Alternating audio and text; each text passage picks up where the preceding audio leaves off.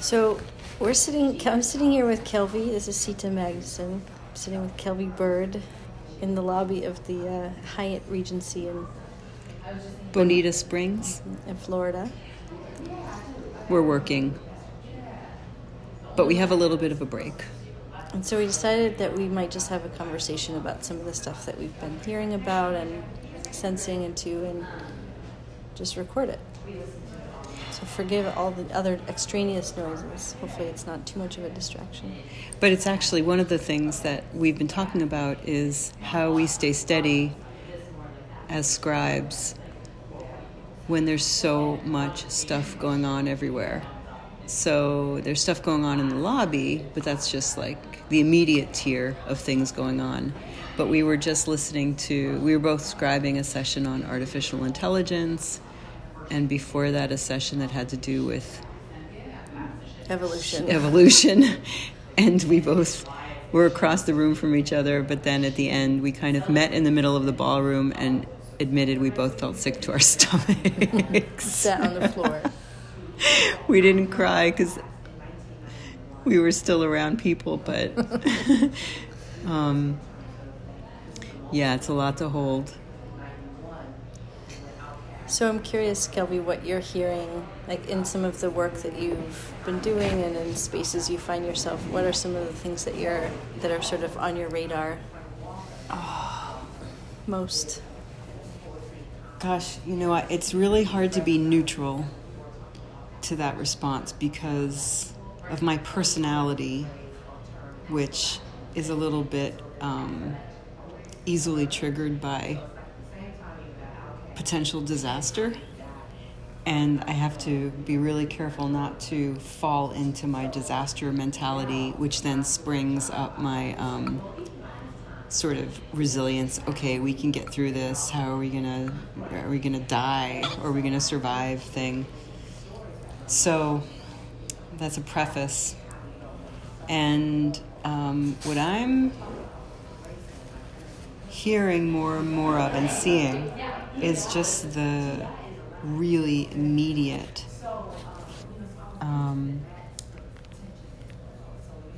environmental situation that we're in. There's obviously so much else going on, but it just seems like the urgency of the climate situation is more forefront than it ever was before. But I think that's also my bias. That's how I've been listening. And then within that, I'm hearing a lot of, the stories around suffering.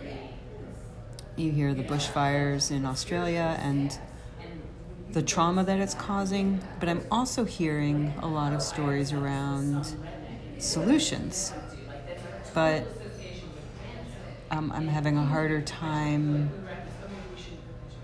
personally putting my energy to that when I feel so emotionally disrupted by the suffering. Do you have coping strategies or like things you do?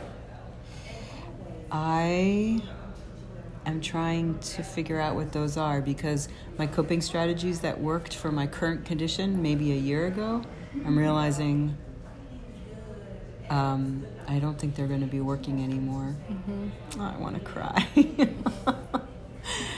It's my coping strategies in the past have been around the work, so you work all day, your bodies are achy, you take a bath, or your brain is full of the content that we are exposed to, and watch Netflix for an hour or plus, or too much flying and time around eating food that we can't control. So go home and do shopping right away and eat healthy, like prepare meals for myself, and then try to go for a walk in the woods as a coping strategy. But I'm feeling like the disruption is greater. It's almost like the coping strategies have to be more than at the individual level. Like there needs some collective coping or some collective. Maybe it goes into the collective trauma space, but how you navigate that with other people who are also necessarily impacted by things. I don't know if it's coping. Right. Like, I wonder if it's really a fundamental shift in being, in how we orient, so that the disruption isn't as unsettling. I heard this story in Australia about there was an experiment between birds that, are they breaking? Some birds were in a lab and some birds were out in the wild. And the birds that were nesting eggs in the lab didn't change their behaviors. So the eggs hatched in the same way, the chicklings were the same size, or the little birds were the same size as they would have been born before. The ones in the wild, because of the increased temperature, were smaller. So somehow the mother bird was like sending messages through the egg shell to the unborn chicklets, little birds, to modify their size based on the conditions that they would need to adapt to. So it's almost like that. Like, how are we? Maybe I'm stuck my size, but what am I doing with the next generation to help it be more resilient for a changing reality? It makes me think about it triggered for me the question about coping versus like transformation, and it's interesting that happens so quickly, because you think that that evolution typically, my assumption would have been that would have taken much longer for that change to happen, that the birds are smaller. So what are the immediate things, and then what are the coping mechanisms that we do need in place until we can actually evolve into different ways of being with one another? I don't know what those are, but I suspect that they involve, there's a necessity to do that with other people. Whereas like the ones you gave examples of before are like, how do I personally take care of myself and retreat? And I wonder if that space of retreat is just shrinking, and what does that also mean for those of us who really need that space? Well, I think you're right. I mean, in how you live and the choices you've made model that's like living in community and building community is so necessary to well-being in this day and age. I just don't have that as strongly right around me, physically right around me yet. But globally, yes. But there's something to still like really human stuff, making a meal with people and sitting down at a table and having conversation face to face. Like I grew up with that. And if you live alone and don't have a family, you don't have that. And so that's something like, it's a very basic like cycle of nurture, something nurturing. So maybe it has to do with how we keep ourselves nurtured, like how we reinforce our well-being, and whether we live alone or with families or in community or not, or city, country, like what are things that reinforce our individual well-being so that when we are with people, we show up in a generous and open way. Some people I've been in conversation with have been using the language of life-giving, which I find really appealing.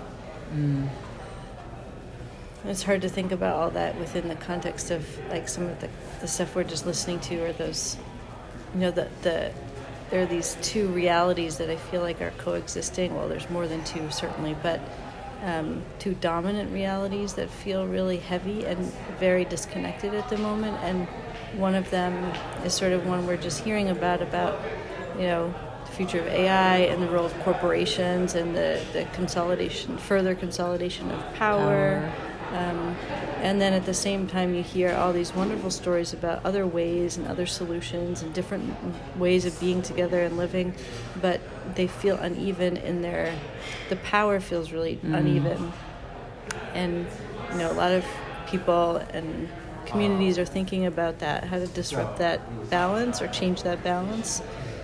But I think one of the reasons I felt so sick to my stomach is that I've seen, and I think in our work we've seen firsthand how that power, the power of money, to be very and of sort of old models of capitalism are so strong, and it feels a little overwhelming to sort of be confronted with that again and again in this work, and feel not wanting to be disheartened or feel like there's no hope, and yet it feels very,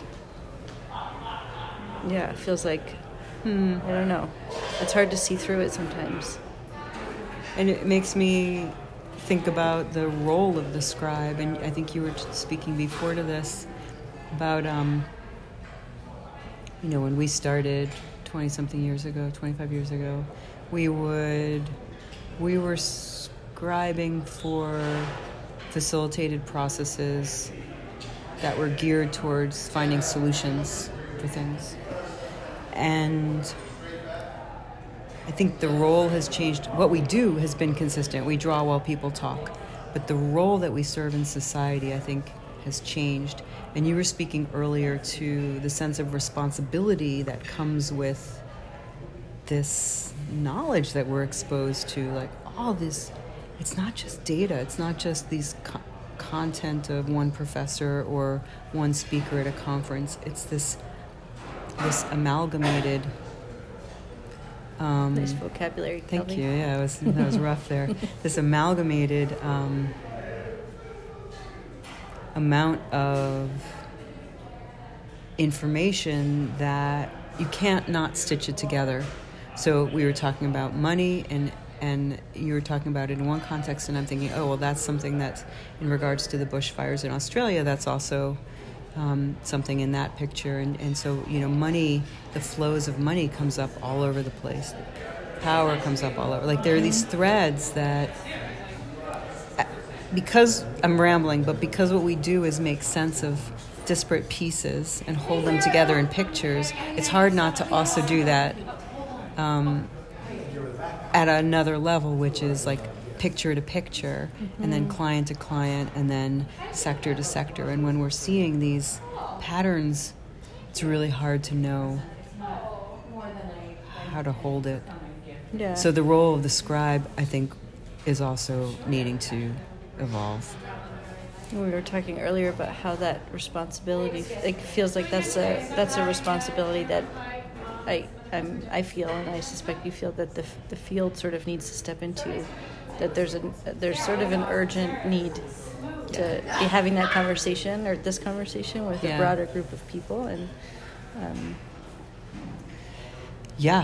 I know a lot of people who are feeling responsibility to be engaging in the public conversation about society and doing something about it, and me included. And speaking personally, I often feel quite helpless, no matter what it looks like I'm doing from the outside. I feel helpless. Like every scribe I talk to, or every workshop I lead, or whatever I do, is just a grain of sand in a beach of effort. And I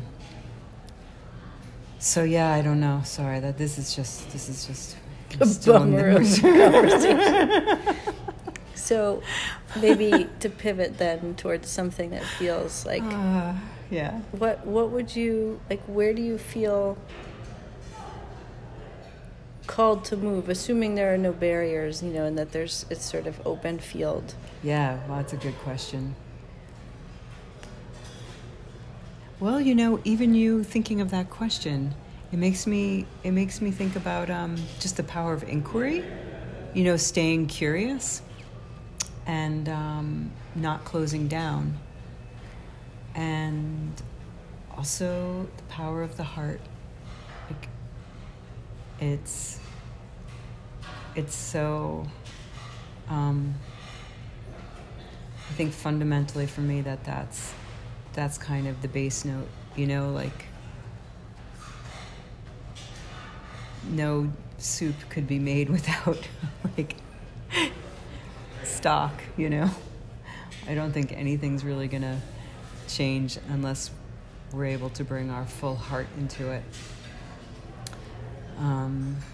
So how we stay open and curious and love.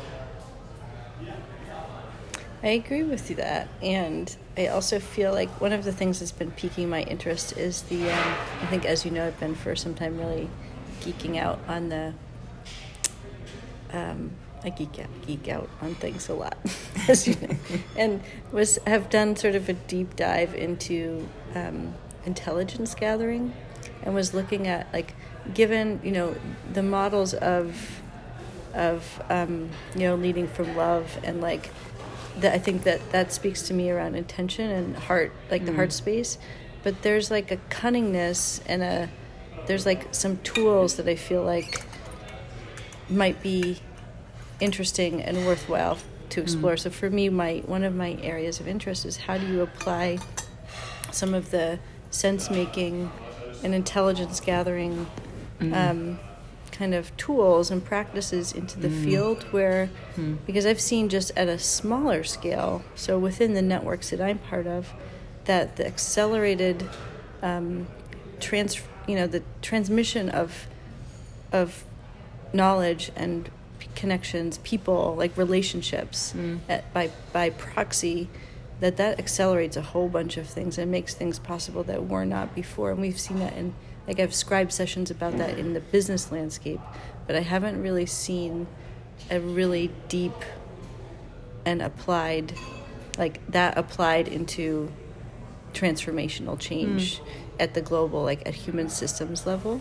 I'm super interested in that, like this living outside of like the corporate space, something that is not being driven by financial gain or financial value. Maybe that's part of it, but that it's not driven by that. And I sense more and more there's certain, like, pockets of people, I mean, you're tapped into a lot of that, where people are starting to lift their head and see different ways. But I think there's some, like, it has to be more than just calling on people's hearts. I think it's not just that. Yeah, I think that's a totally important component of it, or activating or opening curiosity. Yeah. So I think, like, related to the heart space is the social field. So that's something I've been learning more about this year and trying to experience, and like what is the social field, and what is it to be aware of the social field, and how do gestures or thoughts impact the social field. And so as scribes, we are influencing the social field. So if we're in a room and we're upset, that's not part of the room. Like, that becomes part of the room and the energy of the room. And likewise, if we are in the room and we're open and curious, but the rest of the room maybe is really struggling with something, that open curiosity will also affect the room because it's in the energy of the field. And so there's something to, I mean, you can look at the politics now in the U.S., which is the reverse, right? So it's this, like, fear, it's the fear and denial kind of energy that's seeding into the social fabric. But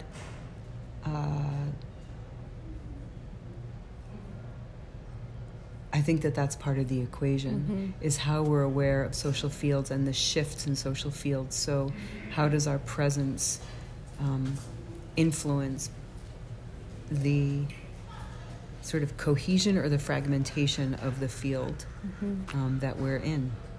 I was just in a session, and I'm going to do that thing, like, I can't remember who it was. I can't remember. We're both famous for this. I don't remember anything about it right at the moment, except that one of the things that came up was, in the complexity space, that you can't, like, to prediction, which we were just hearing about, there are things you can't really you can't accurately predict in complex spaces sometimes, because small things, Kevin Kelly writes a lot about that, like, small things have small moves or shifts in a field or in a system can have huge rippling, cascading effects that, because the interconnection is so numerous, that we don't really know what impacts what. And so playing with that, like thinking of the fabric of, space-time, playing with ripples and movements Yeah. in the social field is super interesting, because we don't know what is Yeah. possible if you can Yeah. do that. And also we only see so much. Yeah. Like the factors at play are so numerous that when you're talking about changing like behavior in people, or shifting like mindset, or decision making, that feels really exciting. And it also makes me think of the fact of like who, as scribes, like who we are and how we're showing up in those spaces. That's not how we're showing up. Well, yes, how we're showing up, but who are the scribes who are kind of helping in, not saying there's sort of an end goal that we're moving towards, but how are we disrupting or sort of causing ripples? Mm-hmm. And I think that's something I would love to think more about. How do you bring more people into this? You're doing that through workshops and training, and I think just the exposure obviously increases people's awareness around it. But the sort of pathways into the work. Yeah, well, even this time, like the two of us scribing together, like having the opportunity here, a client that's willing to bring two of us in instead of one, and experiment with the dual scribing on a board, which is to some extent like a technical or a craft experiment. But then today we were scribing across the room from each other, and so that's more of an energy experiment, where how does the line that we're holding as 2 points in the room affect the quality of the room. And it's less about the drawing, but it's also about our being in the room as two people in a ballroom space, and the quality of attention that we're holding together, and for the room. So I think there's something to maybe shifting how we're showing up as scribes for groups. And I mean, I know in China there's a lot more movement around going in together. There are groups of people scribing, and I think people are in China. Well, our network in China is not a huge generalization, but our network, mostly Jace, has been putting a lot of attention to working in community, working as scribes in community. So we probably could be doing more of that. You said some interesting stuff yesterday around the Jungian archetypes, like the male, female, or the sovereign and the lover, and we were talking about feminine power. I'm curious, like when you look at the field, and you also just curious, just from a statistics perspective or demographics, like who's showing up to your workshops, and do you have? Oh yeah. What do you think about that? Is it all women, or are there men involved? It's 80% women, sometimes 90% women. So on average, we have 18 people in a workshop, and usually there are 16 women and 1 or 2 men. But that's different from like gender, the exactly. So those are the genders of who's showing up. But I would say then it would be higher percentage of like feminine energy, which I would define as an energy of holding, like people who care about the quality of a container or holding spaces for others, are emotionally intelligent, have a sensitivity to others and proximity. More relational. It's a more relational space, but that might also be, it's probably the nature of the work. It's probably also like what's in the workshop that's attracting those types of people. Can you share that about the water and the fire? That was so interesting. Oh yeah, I think it's the fact that I've heard, because I'm trying to work on this image around the bushfires in Australia, and one of the articles I came across or somebody sent me had to do with, in the Aboriginal culture, the men are the fire tenders or the fire keepers, and the women are the water keepers or water tenders. I'm afraid I'm not using the right language, but I thought that was so interesting, because when you start looking at what's going on, all the things that are happening with the environment now, these intense fires, the volcanoes that are happening, the earth, the earthquakes, which there have always been earthquakes, but just that increase in these things, and then the flooding. That's the intense water that's happening everywhere. It's almost like the masculine and the feminine of the earth itself is like rising up in conversation or something. I don't know. I don't know, but there's definitely I've had my mind on the rise of the feminine for a few many years now, my whole career. No one knows what a feminist I am. Every circle and every drawing is my own little intervention. Mm-hmm. But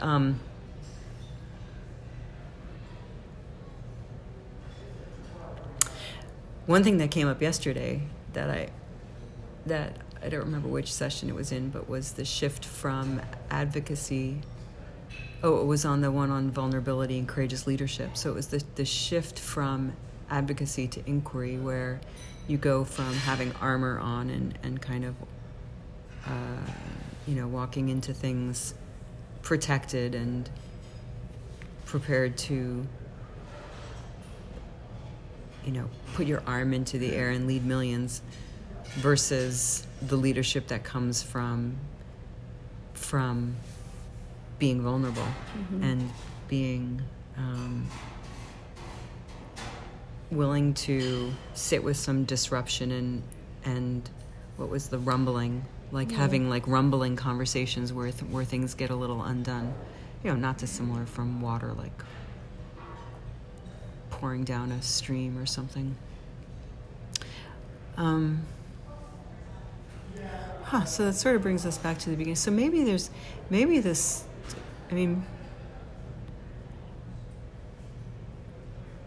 if what's needed is more inquiry and more curiosity, that requires more openness. And then being more open requires more vulnerability. Mm-hmm. And to be vulnerable, you have to be willing to be unsettled. It's like living in an unsettling space. So that's what I've been thinking a lot about lately. I feel like as I'm getting older, that sort of living in a constant state of unsettledness is challenging, physically challenging, more than it used to be. And I think that the context, or the degree of unsettledness, what's the other word for that? Whatever that word is, that's increasing exponentially, pretty much. And from a capacity perspective, it does feel like it requires some, a different way of being vulnerable, and actually then coming up with some solutions of how to navigate that. That are not just retreat based, because I do the same, just sort of try to fall back into myself in order to recollect. It's also sometimes I go to, this is way too much information, but sometimes I go to sleep just imagining being held, because I'm not with anyone, and we're even traveling, you're alone too, and so imagining being held and just the secure, or even when I was younger and my grandma, you're held by your grandparents or someone who's more secure than you. I'm not talking about an intimate thing. It's more someone who can say it will all be okay, and somehow we need that. I suppose that's why some people hold on to faith, but it's that's something I think generally there's less and less of. So I wonder what starts to replace that. Also, what is that? Yeah. What is that source that?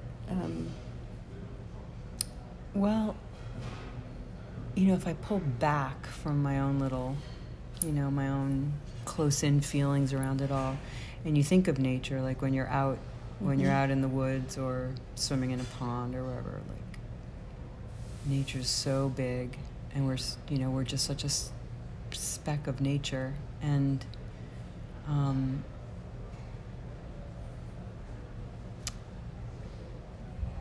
maybe it has something to do with perspective. That it's easy to feel overwhelmed and unsettled when we're in the midst of something that's heated, and maybe what it is a cooling, we need some sort of the balance is like cooling, where we can pull back and have more air around us and give ourselves more space to see like a longer term picture of things. It brings up for me the questions about privilege and access, and you know that. I mean, I know some people who we did some work with in Holyoke, Mass, who, you know, there's some young people who had really never been out of the city, and they live. I mean, we live in a very in an area surrounded by kind of wildness in many ways, and the context that they were living in didn't allow them to have that perspective, and that was sort of denied them for various reasons. And one might say, well, all you have to do is just go drive out of the city and there you go. But I think the thing that's been really eating away at me is that we've built, like the royal human, like Western society, have constructed all of these barriers. I'd say that, like, you know, in many ways our economic system is a barrier. You know, I think a lot about the civic space also, and how people are getting engaged and thinking differently. And the more I started to look at some of the challenges there of, like, why do people not show up in that space? Why do people sort of delegate decision making to other people and not get sort of actively involved in it? And it's because we've built all these other systems that don't allow us to, or don't allow people. And many of them were, they were designed to keep people from participating. And it feels like that perspective is the same. Like, some people are afforded that perspective, and some people are, not. And what does that mean? And how can we work to correct some of that? I think that's a really, really excellent point. And I don't know. Yeah. On that note. Oh. Well, I'm very grateful to be here with you. Likewise. I mean, friendship seems to be something that at least is some balm. Yes. And I'm grateful for our friendship. Yeah, me too.